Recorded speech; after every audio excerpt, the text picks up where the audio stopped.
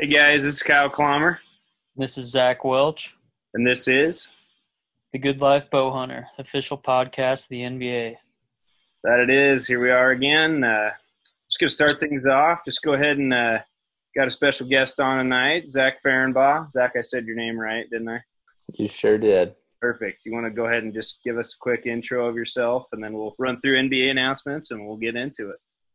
Yeah, sure. I'm Zach. I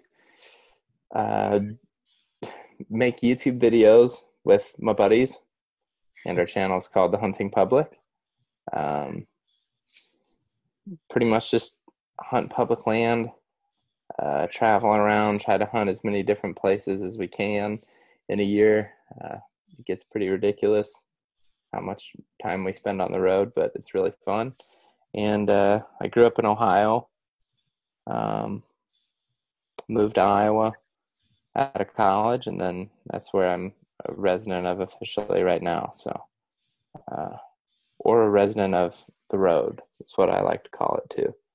But yeah, just love hunting, man. That's pretty much my favorite thing.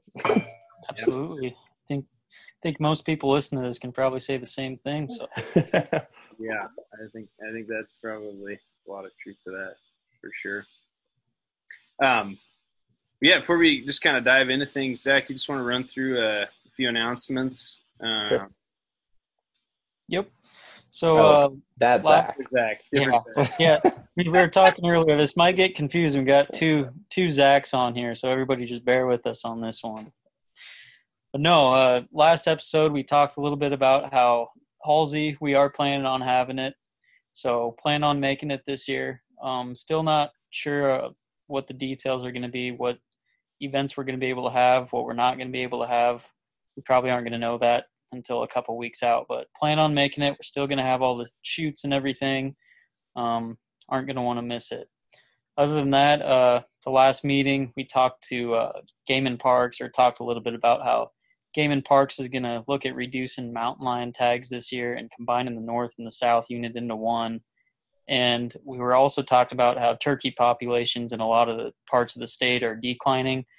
I can't say the same for up here, Kyle. I think our turkey numbers up here are about as good as they have been in, the last 5, maybe even 10 years. And down there, I know by Lexington, there are quite a few. But I know there are parts of the state that are seeing declines in them. And I'm, as the Western Wildlife rep, I'm trying to type something up to get into Game and Parks. So if you have anything to say, get a hold of me, or Mike Lutt is the Eastern Wildlife rep.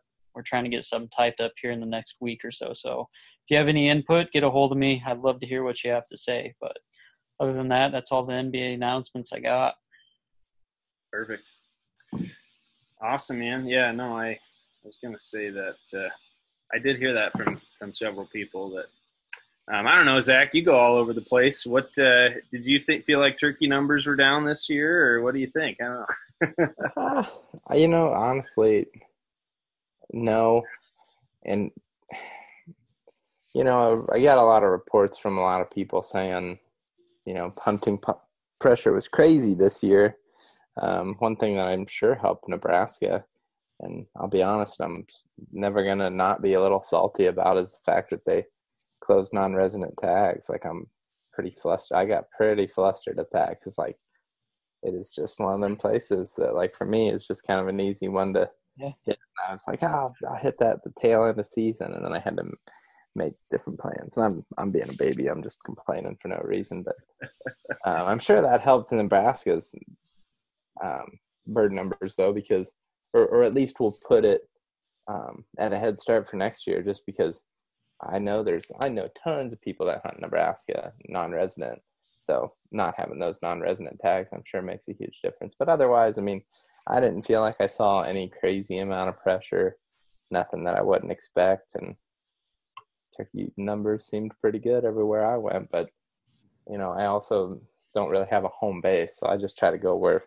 I think there's good numbers. I target areas where I think there's not going to be a lot of hunters and hopefully high numbers. So that's, Yeah. I don't have a place where I'm sitting around looking at them, Exactly. year in and year out. So it's a little different for me. Right. If you don't find birds, go to where they are. So That's right. yeah. That's Yeah, and just a little plug. I know, Zach. I know you mentioned you guys make YouTube videos, and you've got the show and stuff. And I just want to put a plug in that you guys have some great content, and just definitely appreciate the stuff that you guys do, and just all public land. It's just all, just real guys, out doing what we love. So, you want to just talk about how you guys started doing this? Like, what did that look like? Maybe you probably get this question a ton, but how did this come about?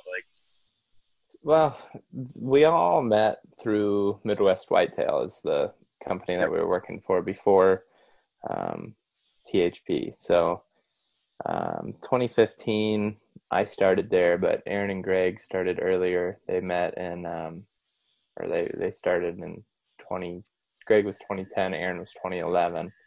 Aaron and I were both interns and then got hired on full time after, but we were working there, and we all just had very similar hunting situations growing up, like hunted public land or family property or permission, literally just exactly like most guys' situations, just hunting wherever you could, right?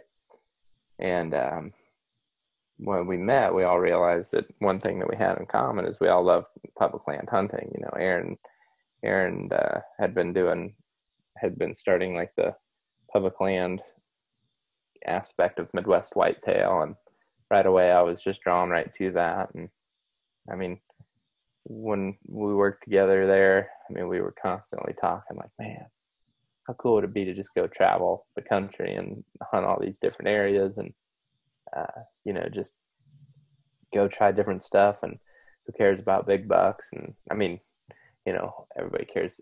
Everybody's hunting a big buck, but it's not necessarily all about that. It's like more about learning about deer and exploring new areas, stuff like that. And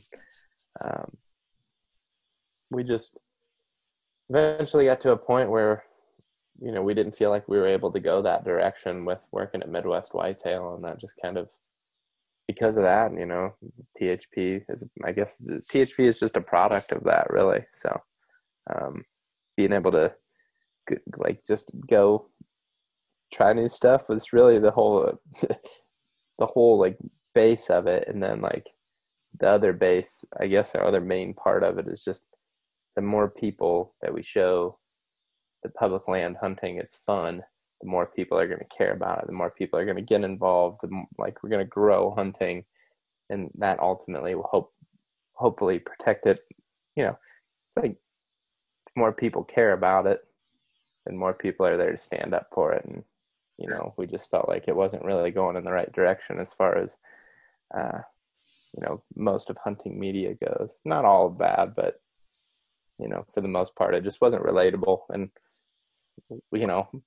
whatever you want to call it, success or not, win or lose, it's just some guys going hunting, and we're not trying to make it seem like we shoot a giant buck every time we go out, because that's just not reality.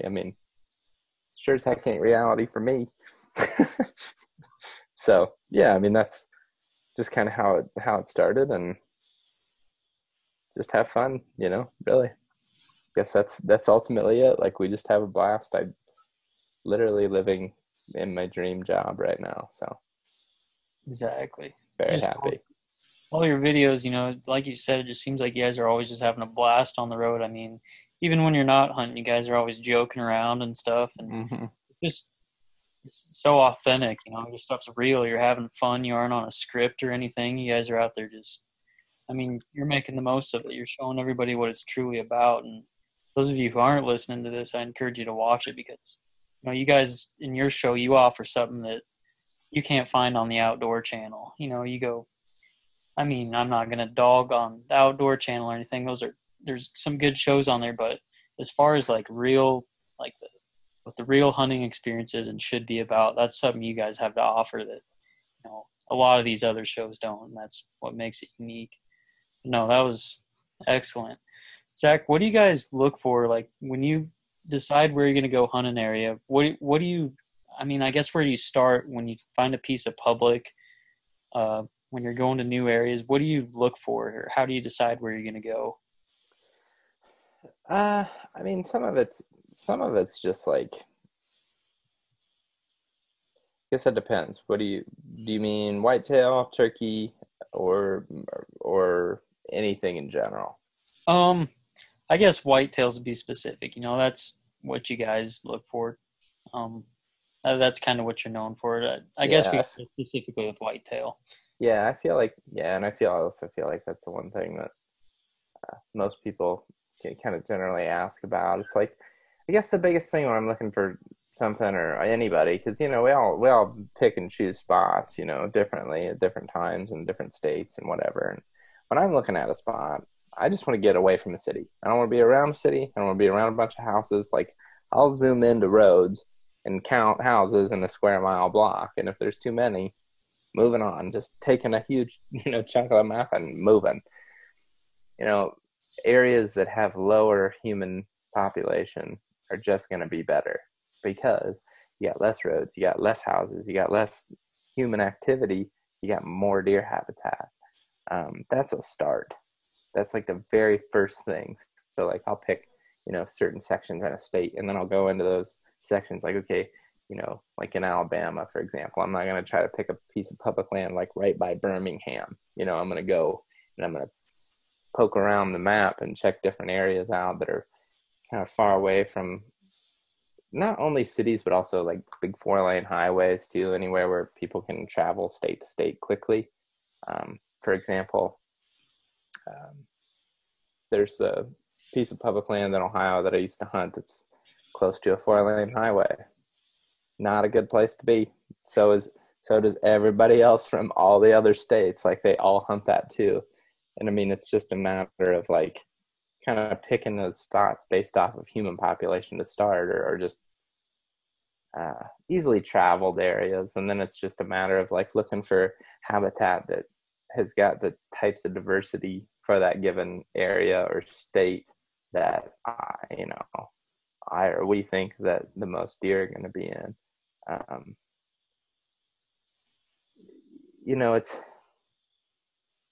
It varies too, because like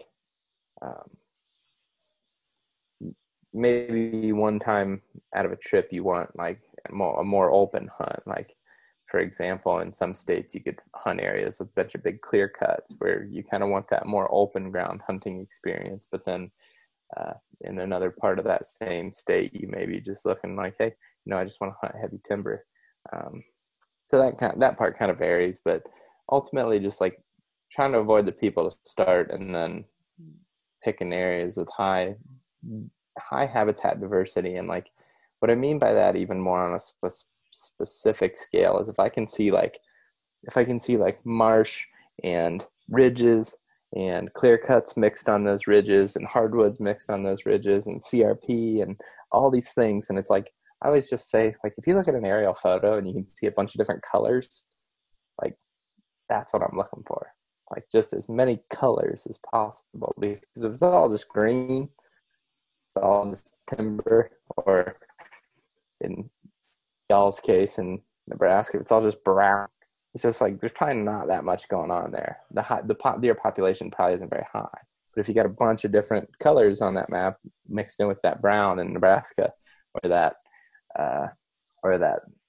hardwoods in Kentucky, whatever, it's like then you can expect there's going to be more edge. More edge means more deer.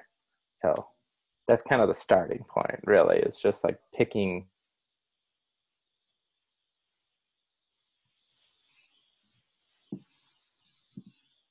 Might have lost him. Oh, we might have lost you. You got him, Zach, or no? No, I think he's froze. Yeah. I guess I'll pause this recording. All right, we're back recording now. All right, here we are. Sorry, we had a little technical difficulties there, but we got it all sorted out, so no worries, Zach. It's all my fault. For anybody wondering, it is 100% my mistake. No worries, man. No worries. That stuff happens. But, I think one thing Zach and I were just chatting about before you hopped on again was I want to just touch on obviously you guys are hunting public land. You just want to talk about just a little bit about dealing with other hunters. How you guys try to stay away from other people, or if you don't, or what your strategy is regarding that. I guess that'd be good to know. I think to get away from people, we just made a video on our channel to kind of diving into this a little bit in a little bit more detail, maybe, but or maybe there's something to pick up there too. But like, one of the big mistakes I think that people make is they consistently just go into the same area as everybody else. So like, if I'm looking at a piece, I'm not just looking at like, okay, here's the parking lot and then here's the trail going in. I'm looking at how can I avoid that spot, and how can I avoid where I think, kind of you're basically trying to predict that hunting pressure, and you're just going around it. That's kind of a obvious thing, right? Like, goal is to avoid hunting pressure, but like,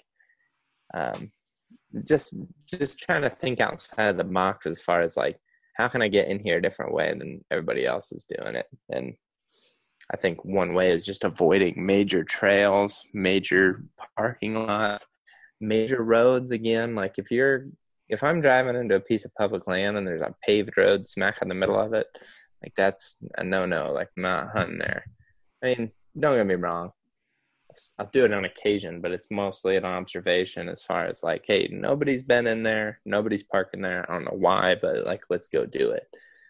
For the most part, it's like trying to find some real strange access, some like stuff that, isn't jumping out at you on the map. That's the main way we stay away. And then when we bump into people, just talk to them. Either, if we bump into somebody at a parking lot, talk to them for sure. Like, it blows my mind to see guys that just like turn and walk away from, me as the other hunter. It's just like, I don't want you to do that. Like, I don't want to like keep doing this. Like, let's avoid doing this any more than we already have. And like, I'm not mad at you. It's not a problem. Like, it's just an expectation you have that at any given time, everything could just like blow up, right? It's like, and I think just kind of having that mentality too, of just being like, hey, I have to be okay with this, because if I'm not going to have a good time. I think having that mentality has really made it easy. Dealing with other hunters, I don't even consider it dealing with other hunters. It's just like, yeah, occasionally you bump into somebody and you just make it work, and it's pretty easy if you have that mentality. And especially, it makes it especially easy if the other guy has that same mentality. It's just like, hey, I'm going this way. It's like, sweet. I've been seeing some nice bucks. Like, yeah, me too. And you'd be surprised that like the friends that you can meet. There are people that I've met on public land that I still talk to years later. Just meeting them, just having a conversation with them. I drug a buck out of a spot in Iowa that I met a couple brothers a couple of summers ago. I was out there, and there's two brothers, and they're standing there, and they were checking out their grandpa owned block right outside the public that I hunt, and they hunt the public and that block. Got to talking to them, and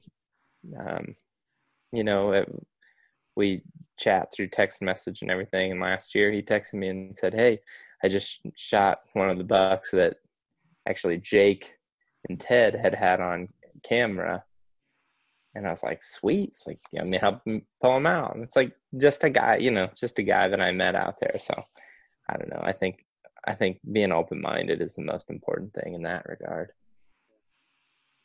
Yeah, I know. You talk about, different ways to access pieces. I know you guys, I literally just watched an episode. While I was watching your episode, it was one, I don't remember what season it was, but it's one of the seasons on, is it on Prime? Amazon Prime? Yeah. Yep. But you'd shot a buck in Iowa. I don't remember where it was, but you guys had used the canoe to get in and out basically. And And I just thought that was the coolest thing. Like just, I don't know why, just getting in your Yeah. canoe, freaking going to your spot, and you shoot this giant, with big 4x4 with kind of a 4x5, I guess. But Uh-huh. yeah, just like thinking outside the box, that stuff. It's just, oh man, that's just so cool. But man, Mhm. but you guys do that quite a bit as far as like, using, I mean, it seems like I've seen several episodes where you try to use water to get in and out of places or stuff like that. But Yeah, I mean, if the opportunity is there, definitely water is a big one. I mean, water makes it so that you can just like cover a bunch of ground fast, or like just can kind of continually hunt an area without like,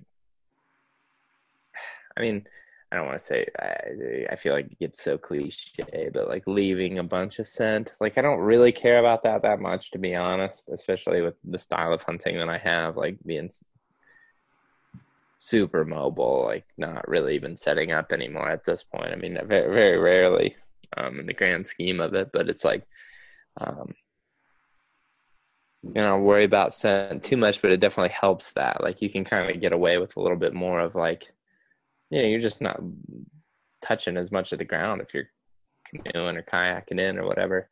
Um, there's a lot of weird stuff though too that I think when you're talking creative access, um, like if I can walk straight up a hill, I'll do it.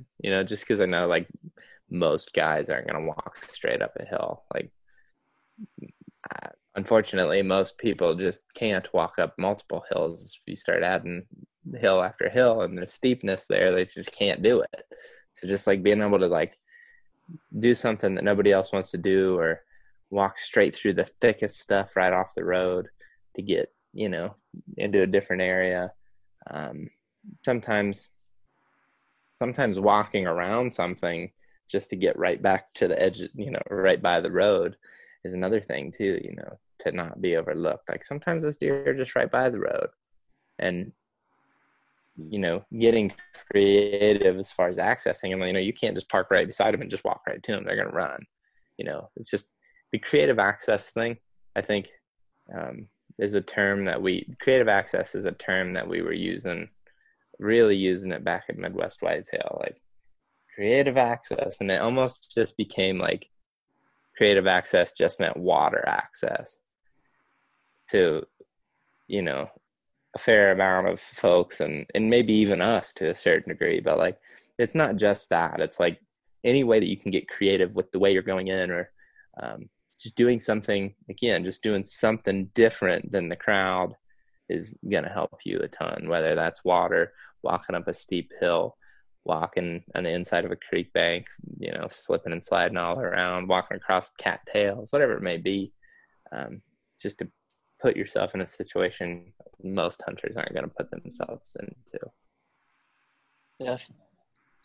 Yeah, no, those are all really good points. Kind of, we've talked about it a lot on here. Just doing what other people aren't willing to do is going to put you in a situation where you're going to be set up for success. If you're willing to do something that the average guy isn't going to do, probably got a good chance of, having a shot at something anyways, going into the areas where a lot of people aren't willing to go. Mm-hmm. Well, those were all excellent tips.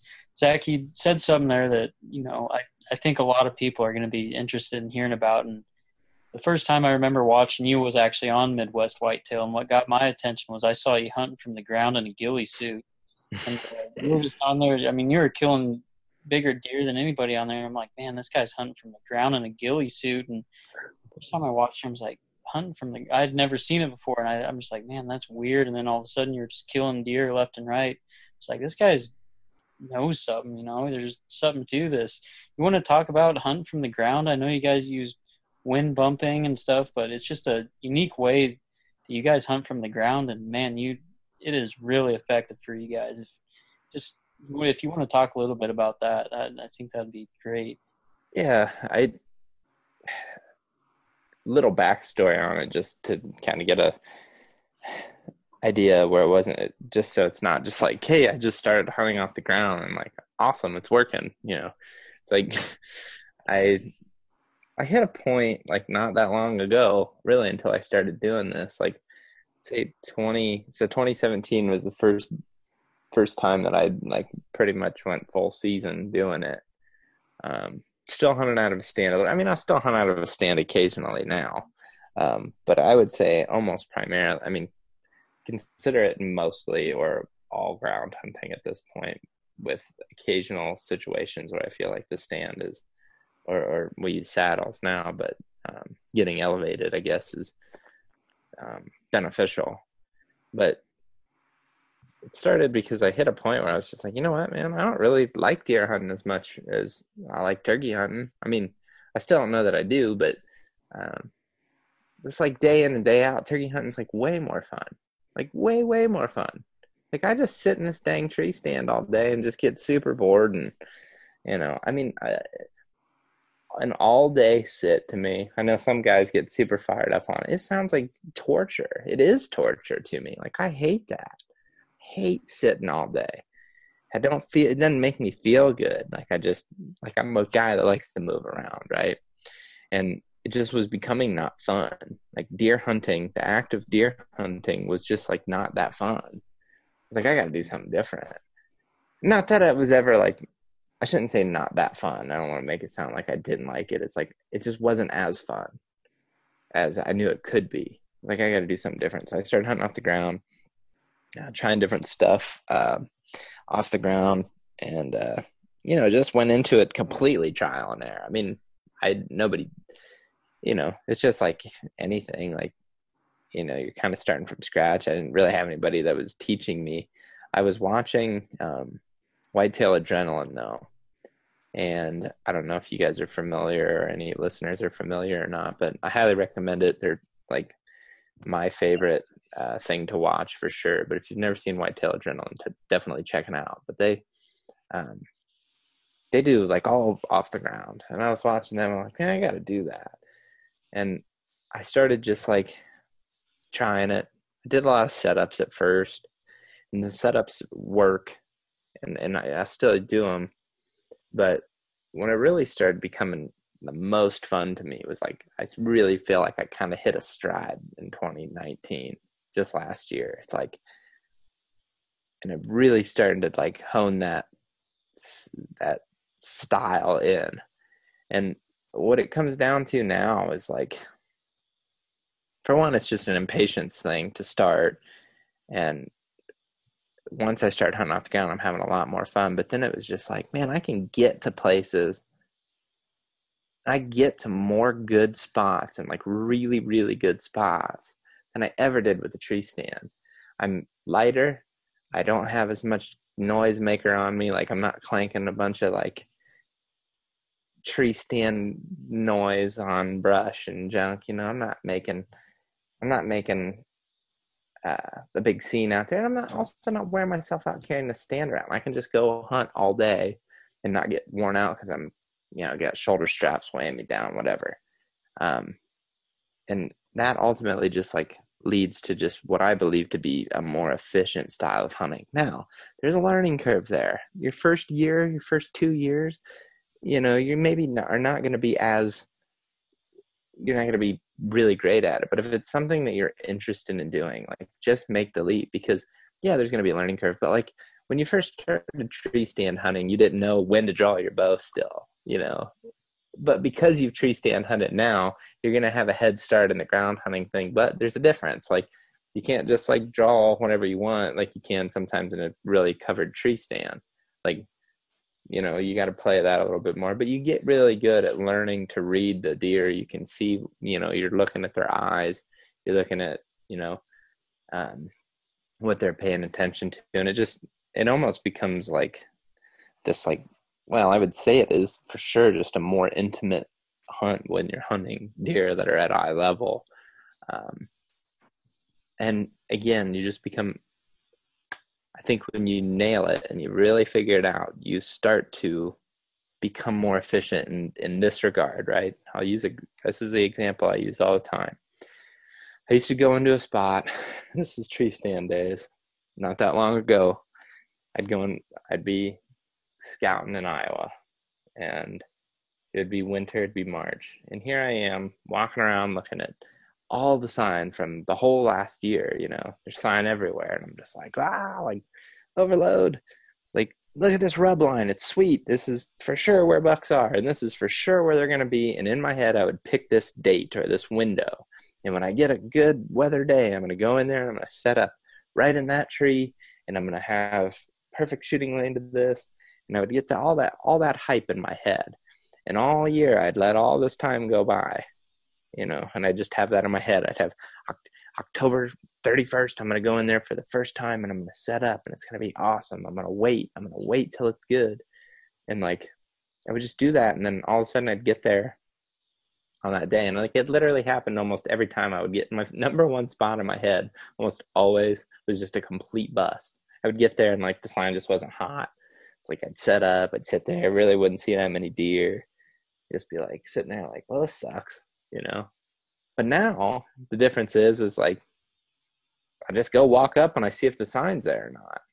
And like, if it is, then I stop. Or if it is, if I feel like I need to go deeper, I just keep going deeper. And you basically, I think, eliminate this time where you're wasting time setting up. I think setting up can be a huge waste of time. Like, there's a lot of days I'll go hunting and I don't set up, and I'm okay with that. Like, I don't have to set up to have a successful hunt, because at some point I have to stage up that successful hunt. I have to plan that out. And like, what I feel like happens a lot is like, people scout and then they just like throw these sits at it. And they're just like, hopefully, boom, they get one. But they're not ever really hunting anything. They're just like sitting. They're just sitting on it and hoping. And that's the way I felt like I was doing. It was just like, yeah, I got these 10 good spots, or I get these, I got 10 days to hunt. I got 10 good spots that I want to go hunt. It was just like, hopefully. Now it's just like, yeah, I mean, I can go into this block and it's like, yeah, he's in there somewhere.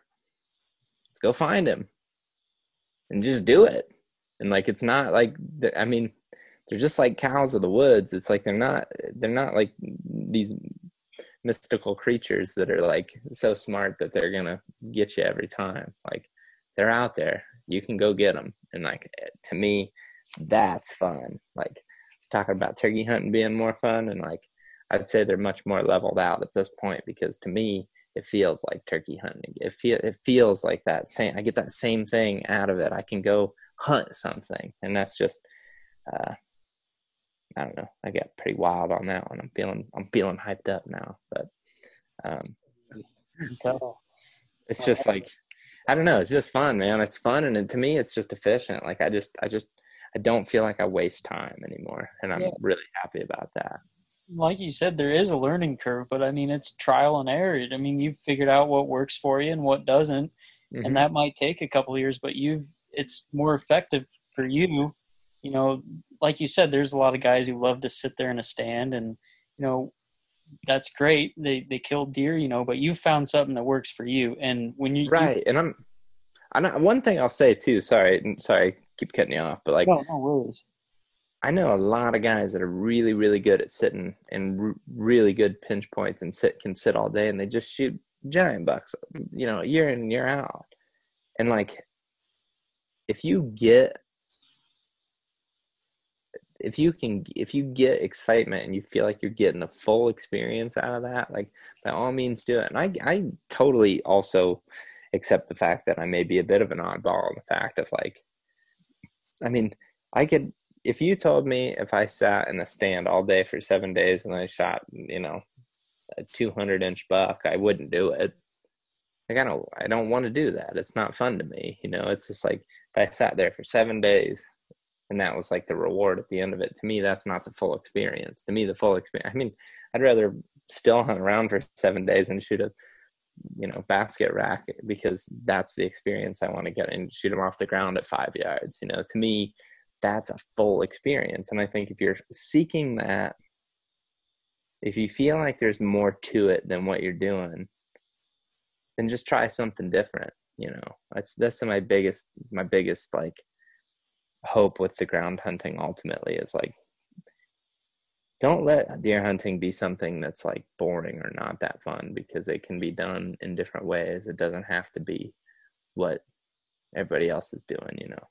Exactly. I think you hit the nail on the head. If you're in it, for the inches, and that's what gets you going, that's great. But like you said, that just doesn't get you going. Hunting from the grounds is what, it's what you found that not only works for you, but like you said, you'd rather kill a basket rack off the ground than a 200-inch sitting 7 days. Something to be said.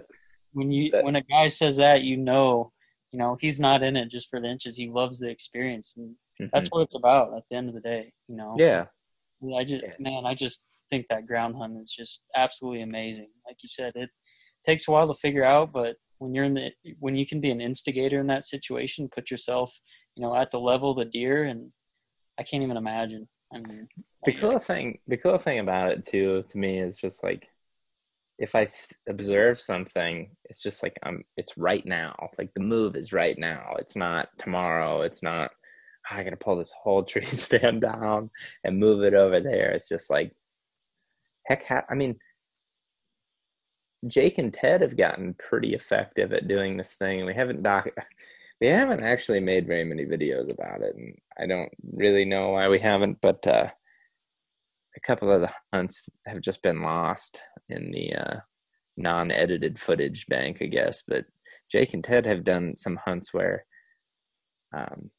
these are other guys from the hunting public, by the way. Yeah. Sorry. These are my buddies.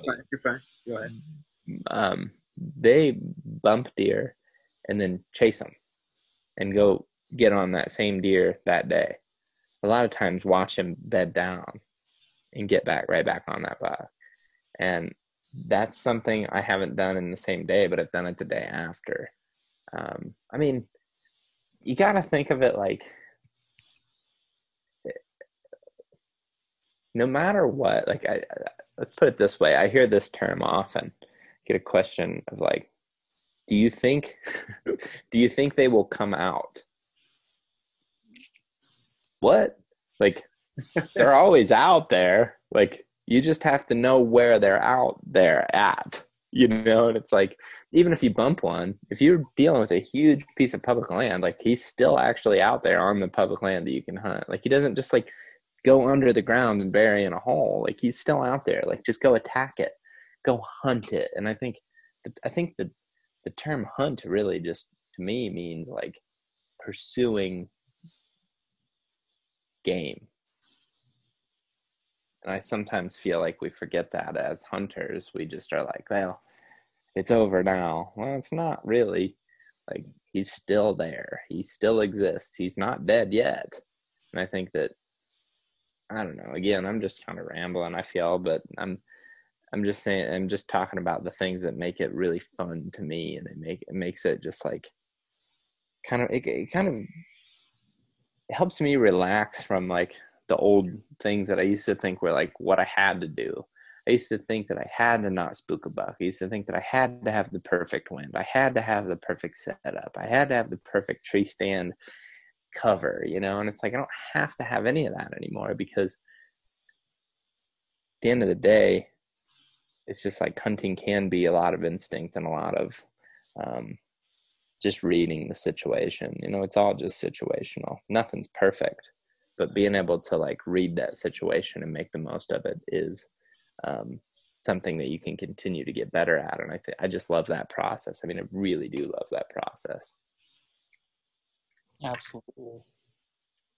That's an awesome perspective, and some there's a lot of nuggets in there that I need to write down, but no.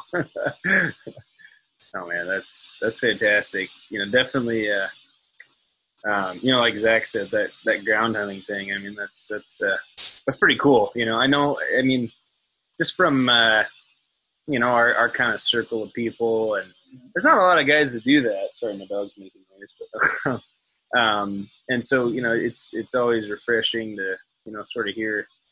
And I can see and I can hear the the enthusiasm and the like the fire in your voice almost related to I'm sweating.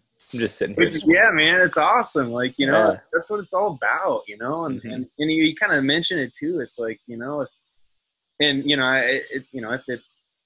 it's not fun, make it fun.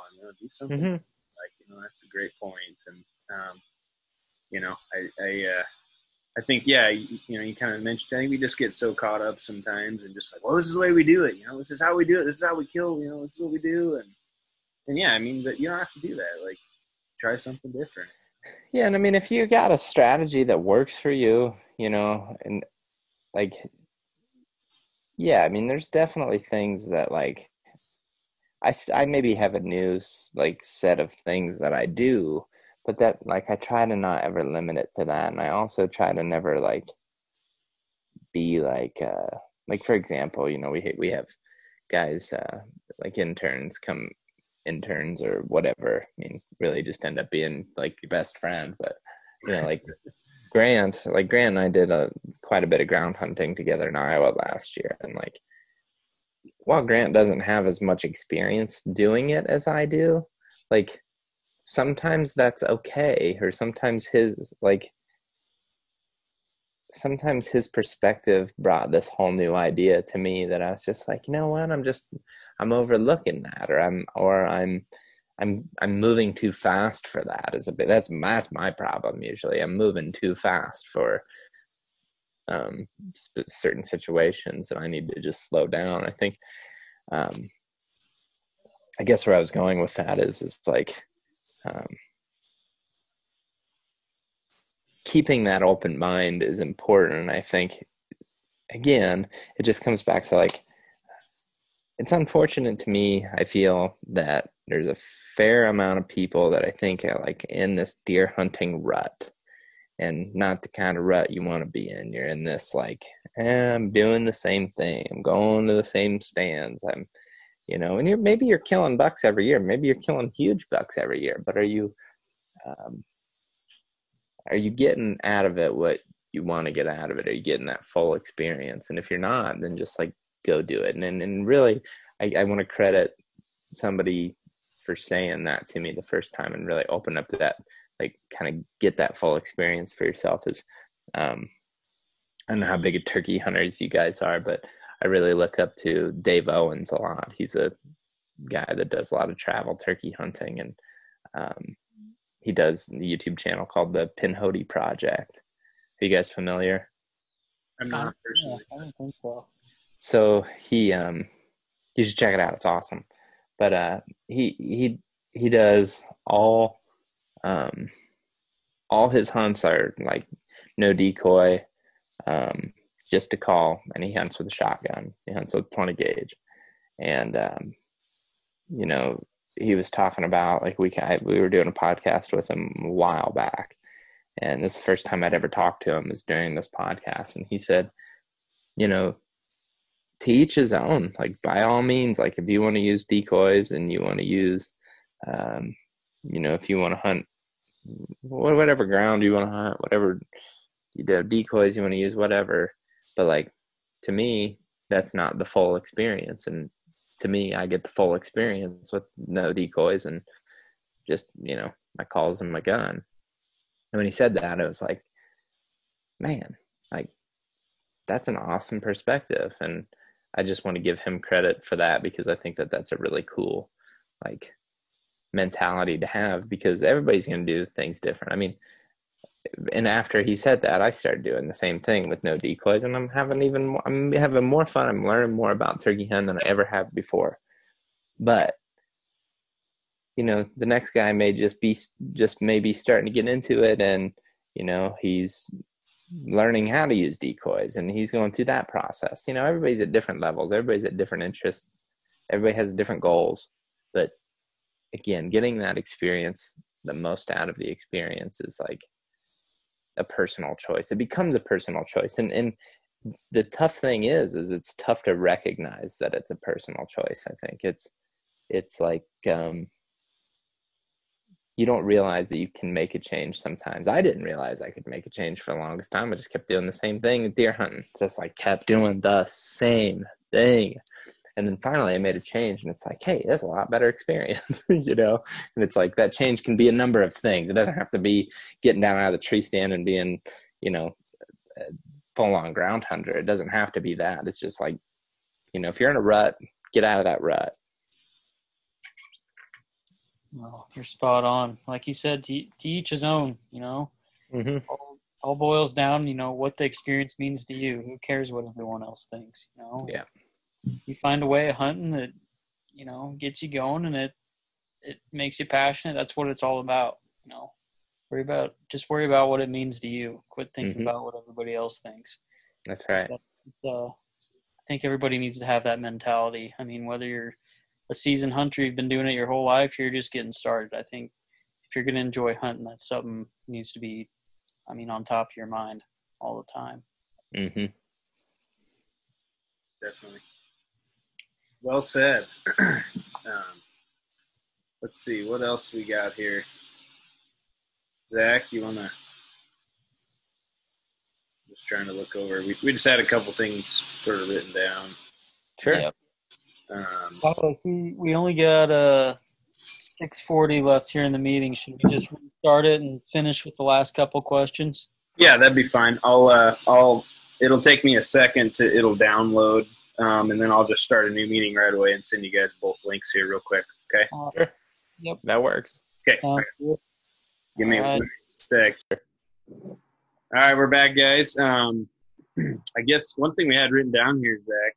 I know you went on your first elk hunt last year, right? Last year. Yep. I'm going on my first elk hunt this year, man, so I'm super pumped. But talk a little bit about that, and just tell us about that experience. Yeah, so awesome. First off, I mean, really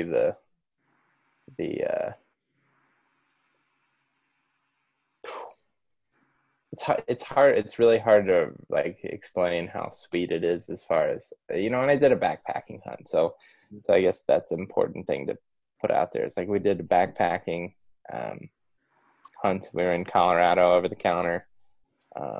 In the first 10 days, I was with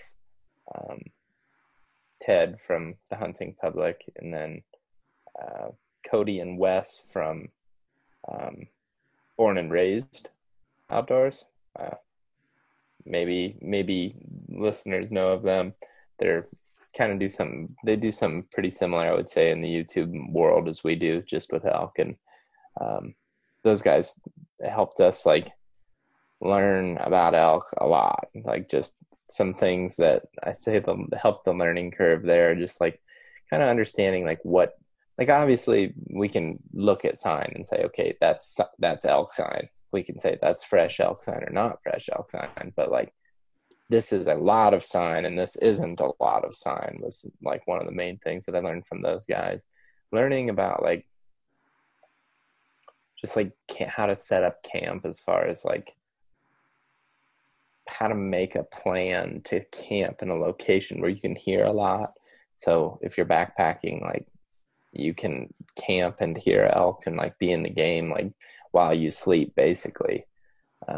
It's something else that I learned from those guys, and that was, I think, really helpful. And as far as hunting elk, the terrain and the habitat, it's just like it's so gigantic scale. Like the difference is you're not going home, and that's my favorite part for me. I just love that aspect of like mixing backpacking and hunting. It's like sweet. And then, to me, it was just like the perfect mix as far as the actual act of the hunt. It's just like a perfect mix of if you could just take whitetail and turkey and just like make it one. That's what it is. So many similarities of the way those elk are like a bugling tom, or a bugling bull is like a gobbling tom. Bugling tom, yeah, right.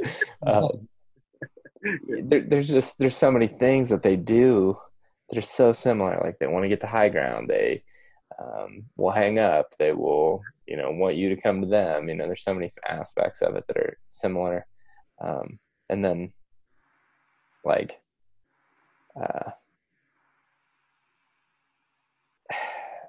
just being up in that type of country is so incredible. I think, to me, that's the wildest part. It's just like going to such a unique area and actually being hunting, not just hiking and,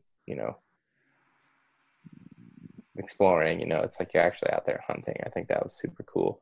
And then I guess the second half of the the time I was elk hunting this past season. It was my first year hunting them, but I hunted like, I think a total of like 21 days for elk last year or something, like just something stupid. And the second half of that trip or that month, I was hunting with my buddy Ben and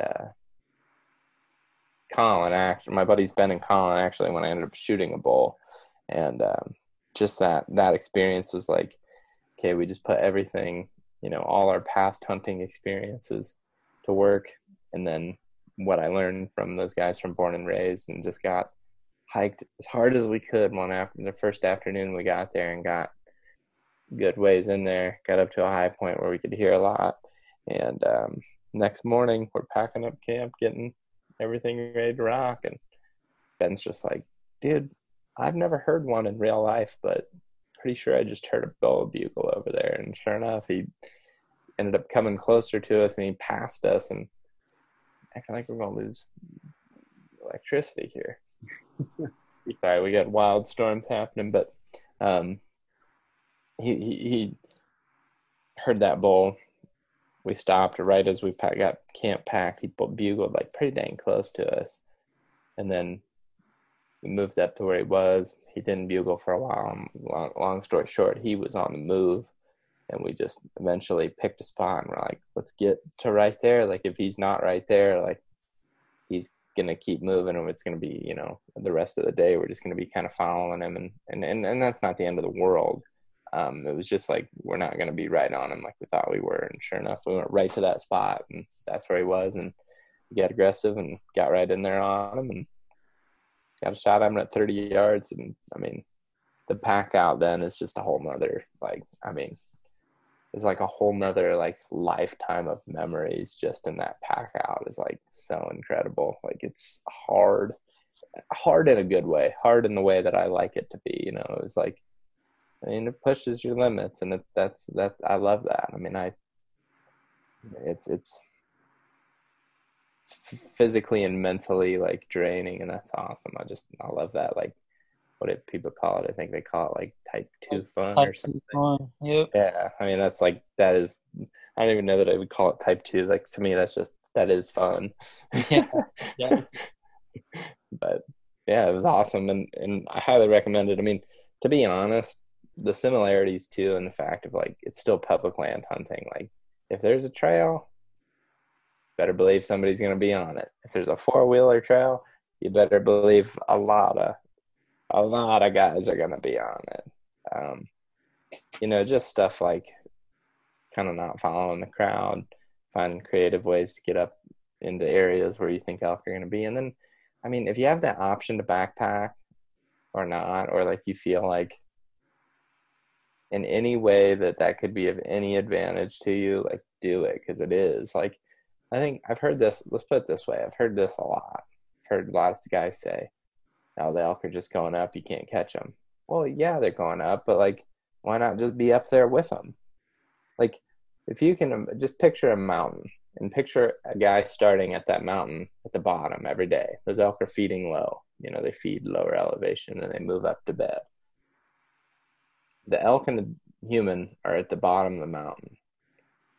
Gets daylight, and as it gets daylight, that elk's starting to go up the mountain. Well, if human's following, he's never catching that elk, especially if he's got to go back down for lunch at the bottom of the hill. But even if that elk follows you up, and you don't have to go back, or I'm sorry, if that elk goes and you're following him, even if you don't have to go back at all, you're just up there. Now you're up there. That's where they are, and you can hunt them all day. It's at any point it can just break loose. And I think that's the one just really mind-boggling thing to me is people still think that they should chase them up and then go back down and then do it again tomorrow. It's just go up there and stay, because that's where they are, and they can't go any higher than the top. So just being up there at that elevation that they want to be at is just a very, very, very good starting point. Now there's a lot more that goes into it than that, but at least you're in the game. And I think with elk hunting, being in the game often is the key. Because I mean, we called in before I got a shot at that bull, I think we were 7 or 8 bulls probably called into bow range before we actually got a shot at one.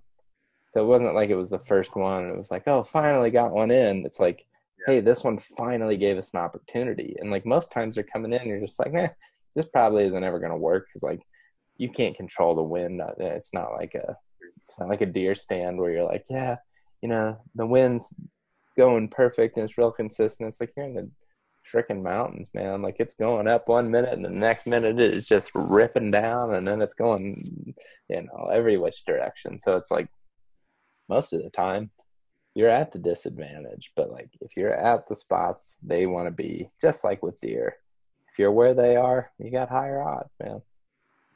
Awesome experience though. It was the best hunting. I mean, I would say just most fun all around hunting I've ever had.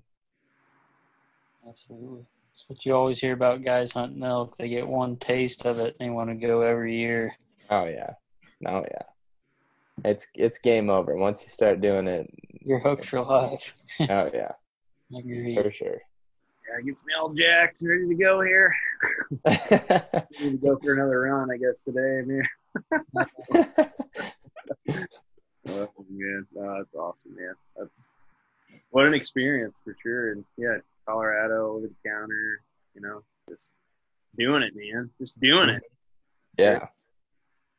Yeah, I'm looking forward to doing more of that over the counter stuff. I'm going back with my friend Ben this year. I'm gonna film him. And then we've got stuff, points starting in Wyoming and Arizona, and I'm sure here soon we'll, hunt Idaho over the counter, and that's where we're going. Yeah, there's Oregon's over the counter too. They got the Roosevelt elk, or at least those units are the ones that are over the counter, and then what are some like Montana's like pretty easy to actually elk hunt. You can elk hunt Montana every year. And I mean, I think one of the things that, from a guy that doesn't live in an elk hunting state or never has lived in an elk hunting state, at least, it's like I was always under the impression, like growing up in Ohio, like, well, you can't hunt elk. Like you can do, it's a once in a lifetime thing. And that's 100% a decision, because you can hunt elk literally you can hunt them in multiple states every year. Yeah. I mean, and it's just like something, to be completely honest with you guys, I literally did not know that was a thing until like a year ago. It's just like, oh, what? Like everybody's been lying to me this whole, like I was under the impression that it took like, 15 years to draw an elk tag in most places, and you know what I mean? And it's just what's that? That's in Arizona where you're putting your points in, right? Right. Yeah, exactly. And I was just because that's what I'd heard of. And, even it's just something that, like, if you're wanting to do it, don't wait. Cause like, yeah, I mean, you're never guaranteed the health to be able to do it, I guess. And I think that if you can pull it off and you can swing it with, money and work and everything, I mean, totally do it. It's, and really the other thing is too, it's like, it's not as expensive as, the tag's expensive. And once you buy the gear, I mean, it's like literally just the tag and food and the fuel, but like otherwise it's pretty easy to do. Reading a forum the other day, it's on the bow site. This kid was asking, first time elk hunt, planning 10 years from now. What's everybody's input? And everybody's putting, why wait now? That was the biggest mistake I ever made in my life. Go right now over the counter, get the experience, because you're going to learn more from that. And he goes, save points in other states, but go every year while you can, because you're going to run out of health before you run out of money. So and I mean, and the other thing is too, if you really, if you're really serious about doing it, start planning it in January, budget it out. It's one of those things, like, make a few sacrifices here and there in life. Maybe, buy one less case of beer a month or something, and start adding it into the elk savings account or whatever. And I think you'd be surprised how quickly you could get all the gear, especially for something like this backpacking. Like, I'm literally sitting here looking at my backpack laying in the corner, and it's just like, I'm planning on doing some hiking here in South Dakota maybe staying overnight a couple nights, but just like sitting here looking at it, it's like everything I need to go elk hunting is right there, aside from my bow and like, maybe a few extra hunting things like calls and stuff. But it's like in the grand scheme of it, like that stuff wasn't that big of a deal. Like $2,000, I think you could do like all the gear for sure, or less. I mean, depending on how much you want to spend. I mean, it's like just one of those things, I guess, that I look back at my past beliefs on it, and I'm just like, man, you almost messed up bad. Like I almost didn't do it as early as I did it in my life. It's like I wish I would have realized it when as soon as I graduated high school. I could have started making more plans, but it's all right. I still feel like I got a pretty early start, and it's something that I plan to continue to do like a lot more. Yeah, no, you brought up two good points there, Zach.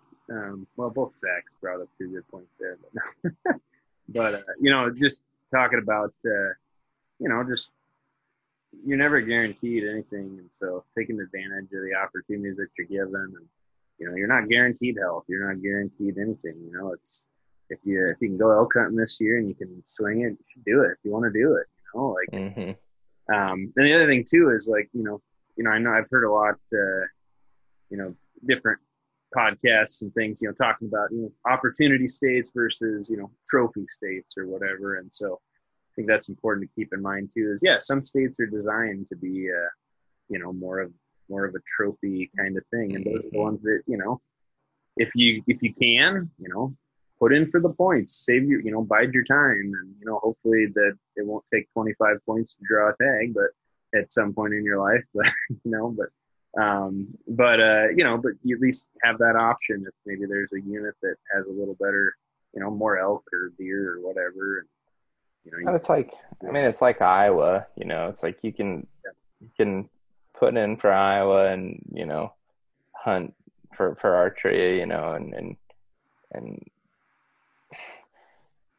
you can do that, or you could go to Missouri or Wisconsin or Nebraska or Minnesota or Illinois, and you can hunt those states every year. Like, it's just like you can go get that experience, and then when you do draw an Iowa tag or whatever, it's the same thing. Then you got all those experience from those other states, all those years you were waiting, and now it's just like you've got that skill honed in. But if you only are ever, hoping for that one Iowa time, that time in Iowa, it's going to be a lot harder to get a big buck than you think if you don't get that extra experience, in my opinion. Same thing with elk. It's like, if at some point I do draw an Arizona tag, for example, I'm going to be really happy that I had all that experience hunting those over the counter and general tag units that, like, I know I'm going to be happy that I did it, because it's just going to put experience wins. I find myself in our own podcast, like, going through this thing where I'm just like, man, it's like we have guests on and we get to the end of the conversation. It's just like, dude, do you feel like sometimes you're just saying the same stuff? Because it's like, you can't ever say, you can't give a listener experience, It's like I look at something, I look at sign, and you look at sign, and you look at sign, and everybody listening looks at sign, and everybody goes in their memory bank and they go grab experiences and then they put it into the present. And like, if you don't have a bunch of stuff to go back and grab, you can't make the best out of the present. And like, unfortunately, like, there's this like need for the easy answer, and like there just isn't one, man. It's the same thing it's the same thing in anything, like baseball. It's like you can read how to have the perfect swing or the perfect pitch and pitching form and everything, but like unless you practice a bunch and get a bunch of experience, you're not gonna be able to hit a bunch of home runs. You're not gonna hone that swing in to your best potential if you don't have, you can reach out and to find good starting points in podcasts and videos and stuff, and those are going to help you get a starting point. But until you get out and do it, then you're not going to get the most out of out of it because you're just not gaining those experiences. And it's the same thing with the tag thing. If you get a bunch of experiences, then by the time you draw tags or whatever, like, you're going to have real good odds. Yeah. Just out here rambling. Sorry, No, guys. Good. Spot on, all of it. Yeah, man. Zach, you got any other questions for Zach? I don't know. I guess kind of touched on. I think he covered it all pretty good. Zach, is there anything else you want to add that you're dying to let everybody know, or a favorite memory or something you just want to close with, or anything?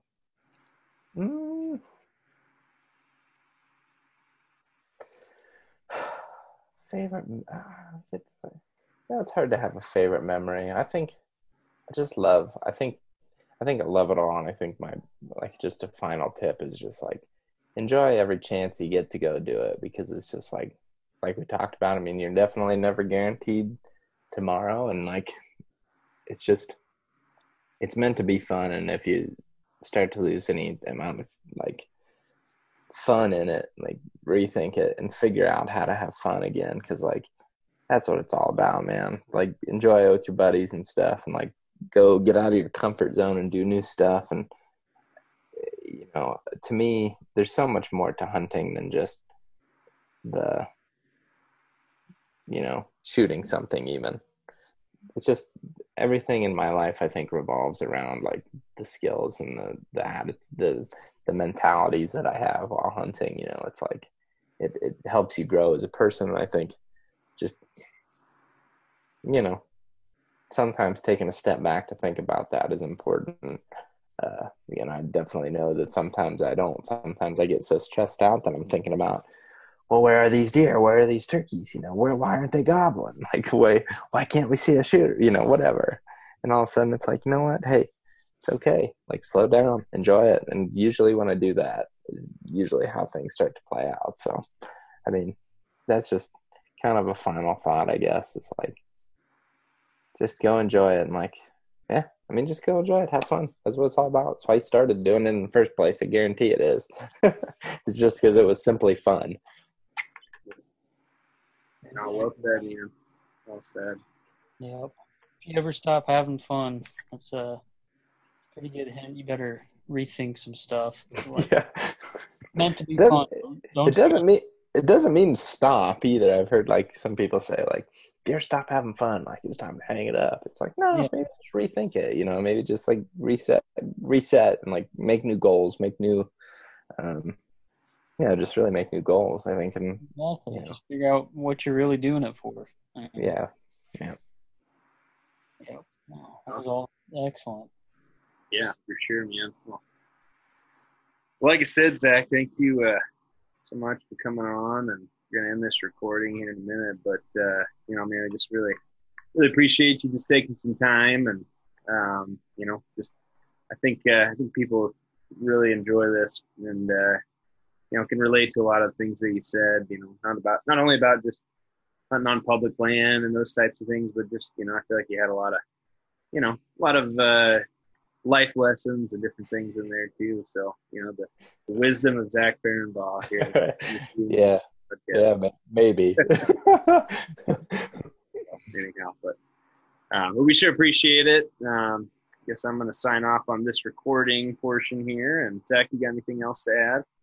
Well, thanks for having me. Thanks for letting me ramble, and I guess whatever, if you want to call it wisdom or whatever, but I appreciate it. It was fun conversation. Perfect. Well, with that, this is Kyle Clommer. This is Zach Welch. This is Good Life Bowhunter, the official podcast of the NBA. That it is. Thanks, guys.